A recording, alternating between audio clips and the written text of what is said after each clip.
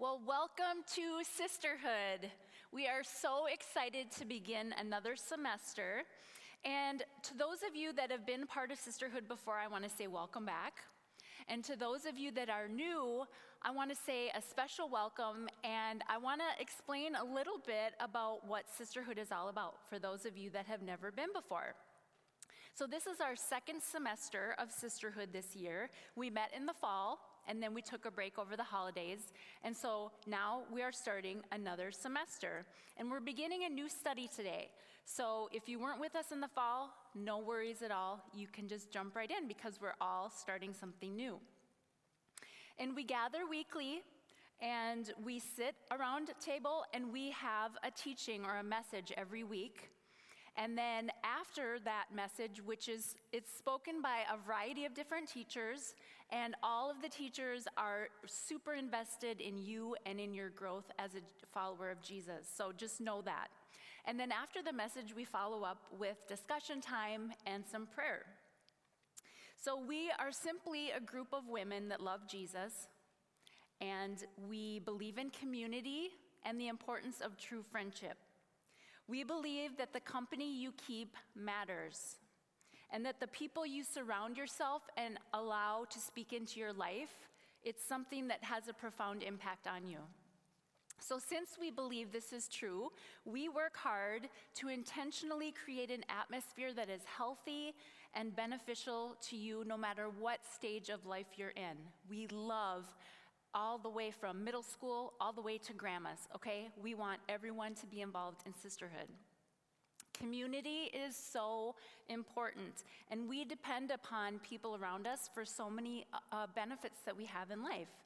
Now, Ecclesiastes chapter 4, verses 9 through 12, I'm going to skip verse 11, says that two are better than one because they have a good return for their labor.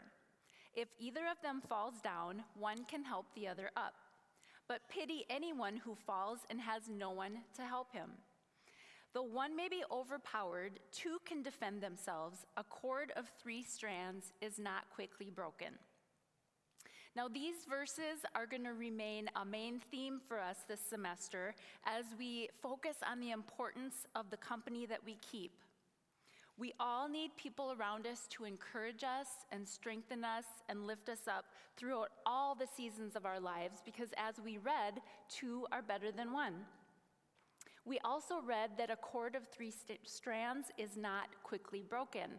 Now, you've probably heard these verses read at a wedding, right? And that verse I skipped, verse 11, was, when two lie down together, they'll be warm, right? They use that at weddings. I didn't think that was appropriate for now.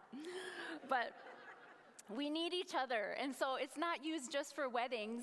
It's used here for friendship as well.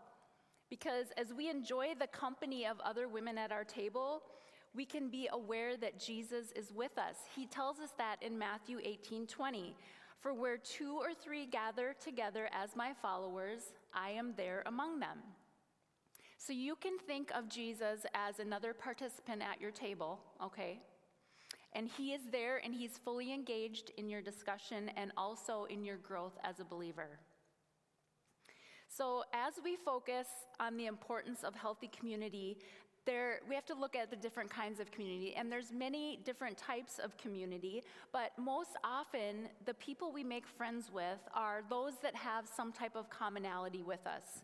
So maybe your kids are in sports together with other kids and you get to know their parents. Maybe you share a cause that you're really passionate about, and so you meet people that way. You may share the same life station as someone. Maybe you're single, newly married, maybe you have kids around the same age, or maybe you're like me, maybe you're an empty nester.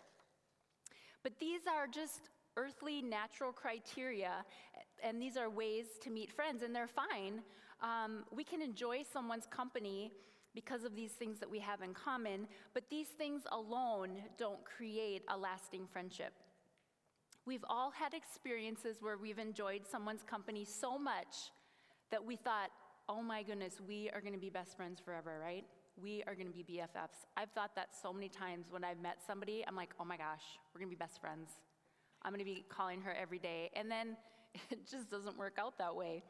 But, we can meet people everywhere, and the things that we have to remember are when we no longer have these same commonalities, we might not be friends anymore. And that's okay. It comes and goes. When we no longer live in the same neighborhood, or when that cause that we were both dedicated to, maybe that cause ends. But however it happens, relationships can drift, and sometimes we might have a falling out with someone. But usually it just happens that we drift away. You move out of the neighborhood, or your kids stop playing that sport. It just happens. These kind of friends just come and go based on our circumstances in life. But in this room, we share a commonality that will never change, because we are family, because we worship the same Savior. We love Jesus, and this is a bond that will never be severed. So you could have nothing in common with the ladies at your table in the natural, but yet you can have everything in common when it comes to what really matters. So with such a perfect foundation for our relationships, we can much more easily build something that's lasting and that will stand the test of time, because we're building these friendships on Christ. So we have our foundation in place. Now we can build upon it by looking at some things in the Word of God. But first, let's acknowledge something that we already know, and that is that there's good community and there's bad community, right? And it matters which one we invest in. It's very important that we intentionally choose good community and not settle for what's just easy or convenient. I know I've had neighbors in the past that, it's just so easy because they're right there. You can just walk next door, you start chatting, and it's so easy to become great friends, and that's wonderful. But a lot of times, our neighbors could be people that they might just bring us down, right? They might be really negative, they might gossip, and you're like, oh, you were hoping to kind of pull them up, but instead, they always seem to pull you down, right? It's just a convenient relationship. Well, 1 Corinthians 15:33 says, do not be deceived. Evil company corrupts good habits. In other translation, the word for habits is either morals or character. So evil company corrupts your character, your morals, and your habits. You will become like people that you hang around with. Paul tells us that you should not deceive yourselves into thinking it won't happen. Again, you might think, oh, great, I'm going to bring the light to this person, which of course we all want to do, but we have to be so careful that we're not giving negative people too much of our time if they're bringing us down. Now, every mom of a teenager in this room knows what I'm talking about, right? We all desire for our kids to make wise choices in regards to their friends because we know how impactful their friends are on them. They face so much peer pressure and they want to fit in. And so they'll do a lot of things that their friends are doing, even if they know they shouldn't. So their friends have such an impact on, again, their character, their worldview, their habits, and their morals. Proverbs 14:7 says, stay away from fools, for you won't find knowledge on their lips. And as easy as it is for us to see how important it is for our kids to have good friends, we need to realize that as adults, we need to have good friendships as well. So we want to have friends that have knowledge on their lips, like this verse says. Now, Proverbs 27:17 is one of my favorite verses, and it says, as iron sharpens iron, so a friend sharpens a friend. And I'm in a mentoring group right now with Charlotte Gamble, and we talked about this verse last week, and it was so incredible, her insight. She was saying how, as women, a lot of times physically we can become low in iron, right? It's something that our body needs, and when we're low in iron, we kind of feel sluggish and tired, maybe apathetic. And she was correlating that with our spiritual life. When we don't have enough iron, when we don't have enough people challenging us and sharpening us, we can just become kind of apathetic, kind of lethargic, sickly, right? We need people sharpening us. We all need that in our life. And Ephesians 4, 1-4 says, "As a prisoner of the Lord, I plead with you to walk holy, in a way that is suitable to your high rank, given to you in your divine calling. With tender humility and quiet patience, always demonstrate gentleness and generous love toward one another, especially toward those who may try your patience. Be faithful to guard the sweet harmony of the Holy Spirit among you in the bonds of peace, being one body and one spirit, as you were all called in the same glorious hope of divine destiny."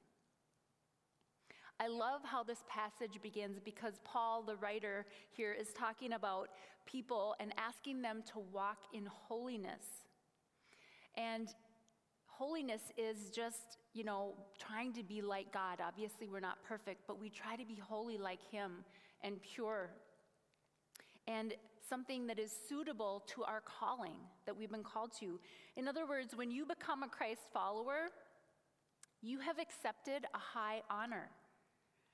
And this calling carries a responsibility with it to live in a way that brings honor to the one that we serve, to Jesus. Much of this is reflected in the way that we treat others. And Paul gave us specific examples of what this looks like. First, he said to have tender humility and quiet patience. Always demonstrate gentleness and generous love toward one another. Wow, that is a high calling, isn't it?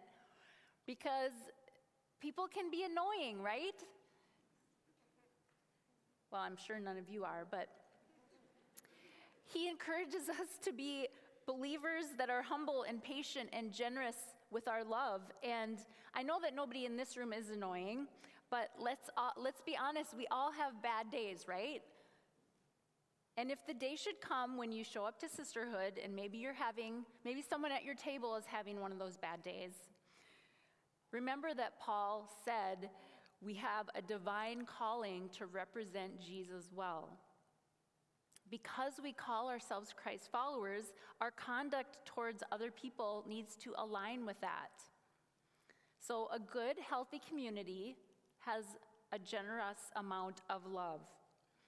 Now, this brings honor to the Lord. And then Paul went on to say, to guard the sweet harmony of the Holy Spirit among you in the bonds of peace, being one body and one spirit, as you were called into the same glorious hope of divine destiny. So what this is talking about is unity. Unity is so important. And to emphasize this, you can just look around and see how the enemy tries to divide people, right? Divide us in this country, divide friends and family, and that's his goal, is to divide us.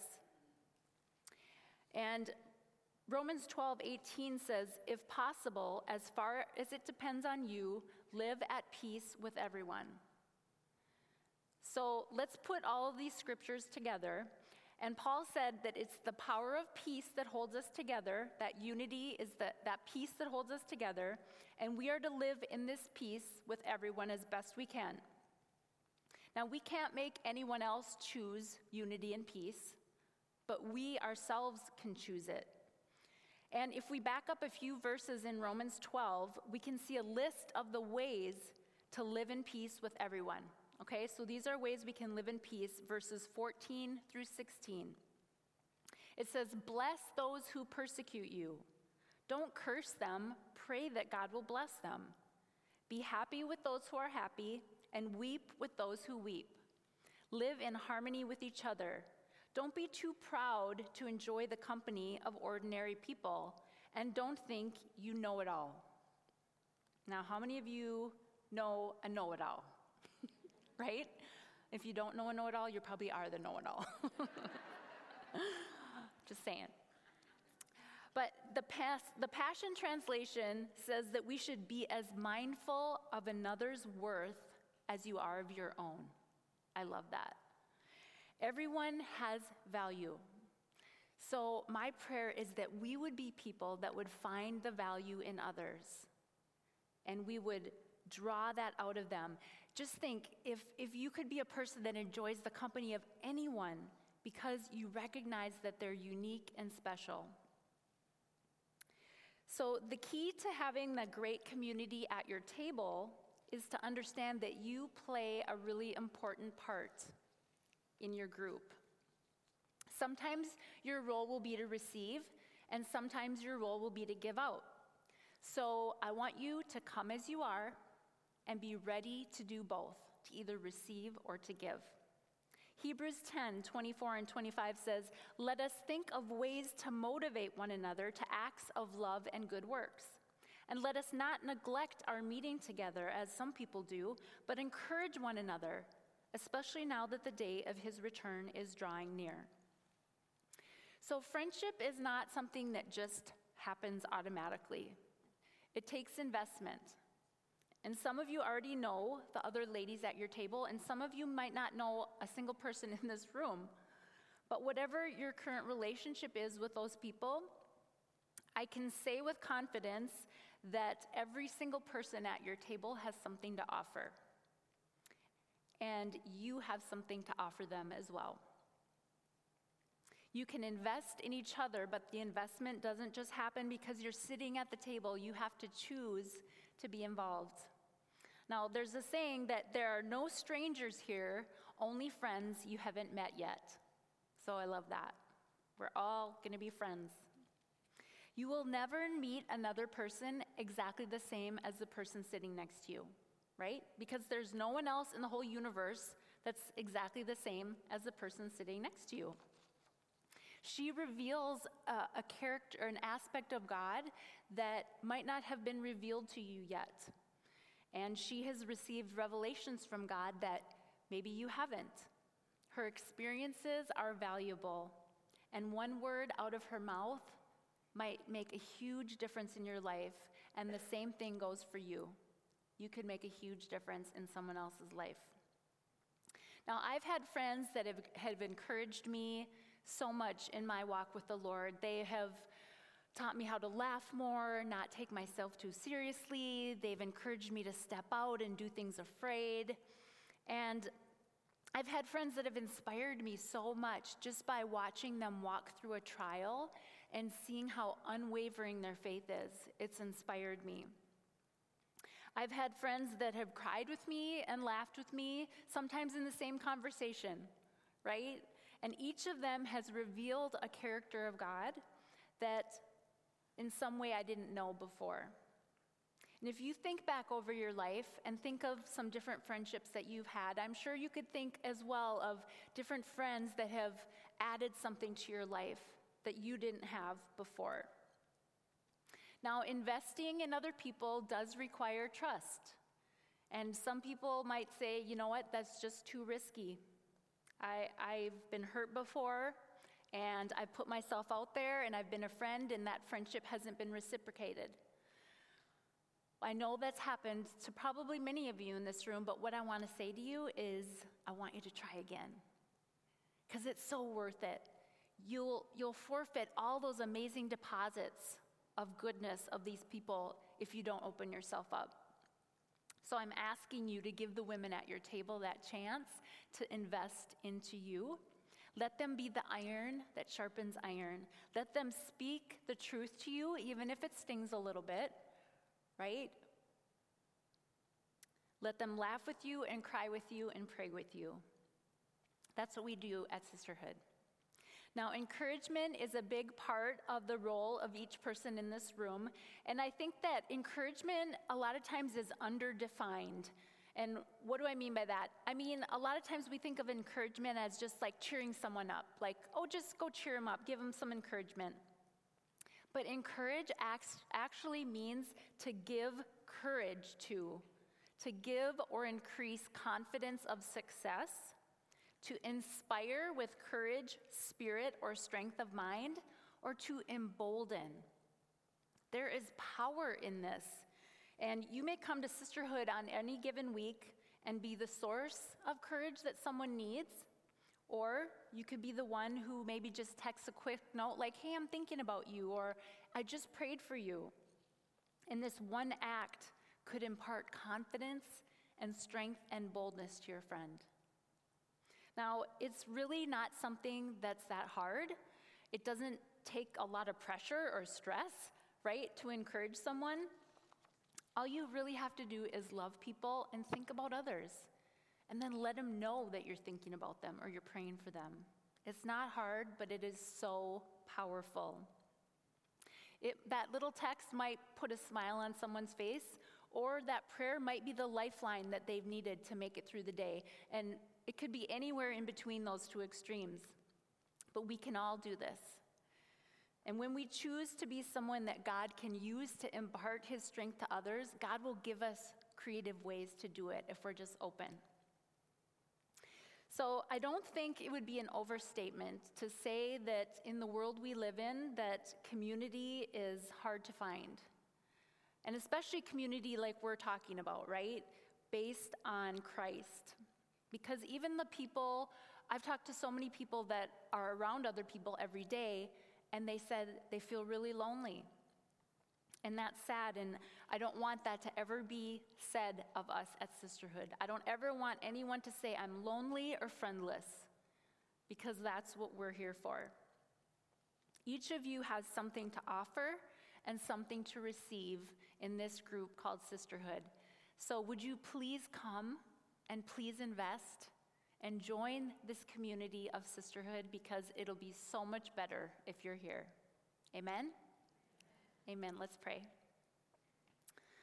Father, I just thank you for each and every one of these women. And God, I just pray a blessing over them, God, over their families, over their friendships that are about to develop, Lord. And I pray that we would just, each one of us would just open ourselves up, God. We would be open and we would trust, God, that you have some beautiful friendships for us if we'll just take that step and we'll make that investment. So God, just build us up in community this semester. Help us to be in your word, God, and align our lives with your word. We love you so much, Jesus, and we're thankful for sisterhood. In Jesus' name, amen.